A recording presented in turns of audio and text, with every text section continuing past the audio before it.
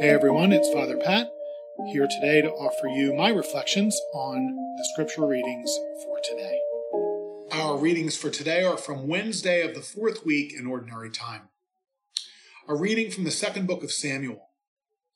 King David said to Joab and the leaders of the army who were with him, "Tour all the tribes in Israel from Dan to Beersheba, and register the people that I may know their number." Joab then reported to the king the number of people registered. In Israel, 800,000 men fit for military service. In Judah, 500,000. Afterward, however, David regretted having numbered the people and said to the Lord, "I have sinned grievously in what I have done. But now, Lord, forgive the guilt of your servant, for I have been very foolish." When David rose in the morning, the Lord had spoken to the prophet Gad, David's seer, saying, "Go and say to David, this is what the Lord says. I offer you 3 alternatives. Choose one of them, and I will inflict it on you." Gad then went to David to inform him. He asked, "Do you want a 3 years famine to come upon your land, or to flee from your enemy 3 months while he pursues you, or to have a 3 days pestilence in your land? Now consider and decide what I must reply to him who sent me." David answered Gad and said, "I am in very serious difficulty. Let us fall by the hand of God, for he is most merciful. But let me not fall by the hand of man." Thus David chose the pestilence. Now it was the time of the wheat harvest, when the plague broke out among the people. The Lord then sent a pestilence over Israel from morning until the time appointed, and 70,000 of the people from Dan to Beersheba died. But when the angel stretched forth his hand toward Jerusalem to destroy it, the Lord regretted the calamity, and said to the angel causing the destruction among the people, "Enough now, stay your hand." The angel of the Lord was then standing at the threshing floor of Araunah the Jebusite. When David saw the angel who was striking the people, he said to the Lord, "It is I who have sinned. It is I, the shepherd, who have done wrong. But these are sheep. What have they done? Punish me and my kindred." The word of the Lord. Thanks be to God. Our response: Lord, forgive the wrong I have done. Lord, forgive the wrong I have done. Blessed is he whose fault is taken away, whose sin is covered.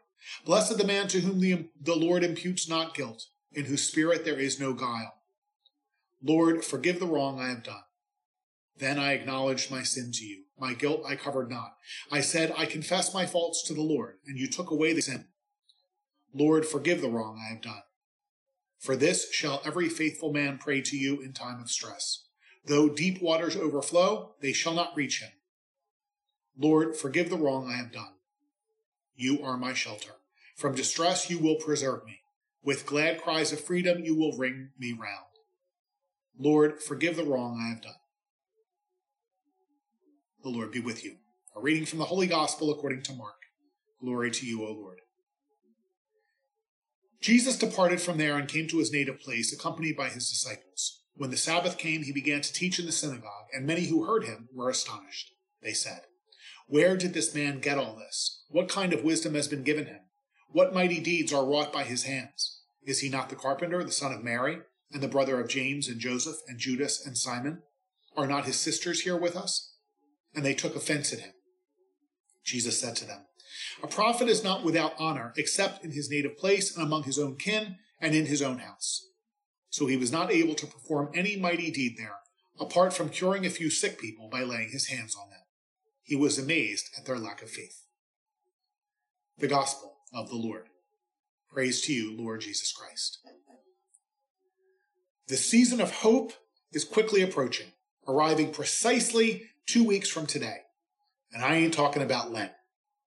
Everyone, especially me, is painfully aware that my Philadelphia Eagles had an epic collapse late this past season, going from certain Super Bowl contenders to certainly not Super Bowl contenders.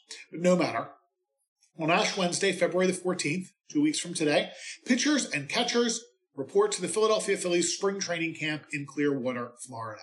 And like each of the other 29 Major League Baseball teams, they are focused on winning the World Series and have a chance to do it. Why? Merely because they show up. You can't win if you don't play. But if you do play, a championship is always possible.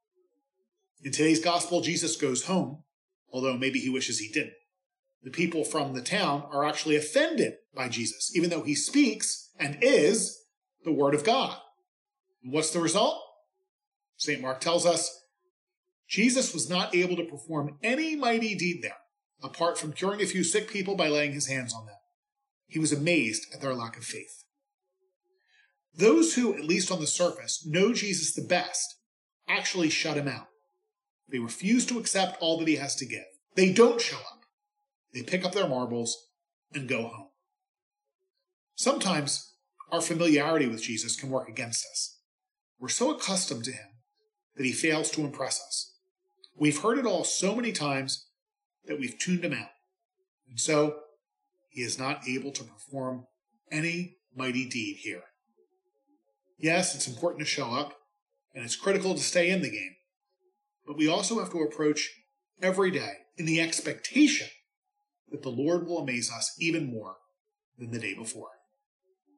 And the result is not only possible, but a guaranteed win. Almighty God bless you, the Father, the Son, and the Holy Spirit. Have a great day, and say a prayer.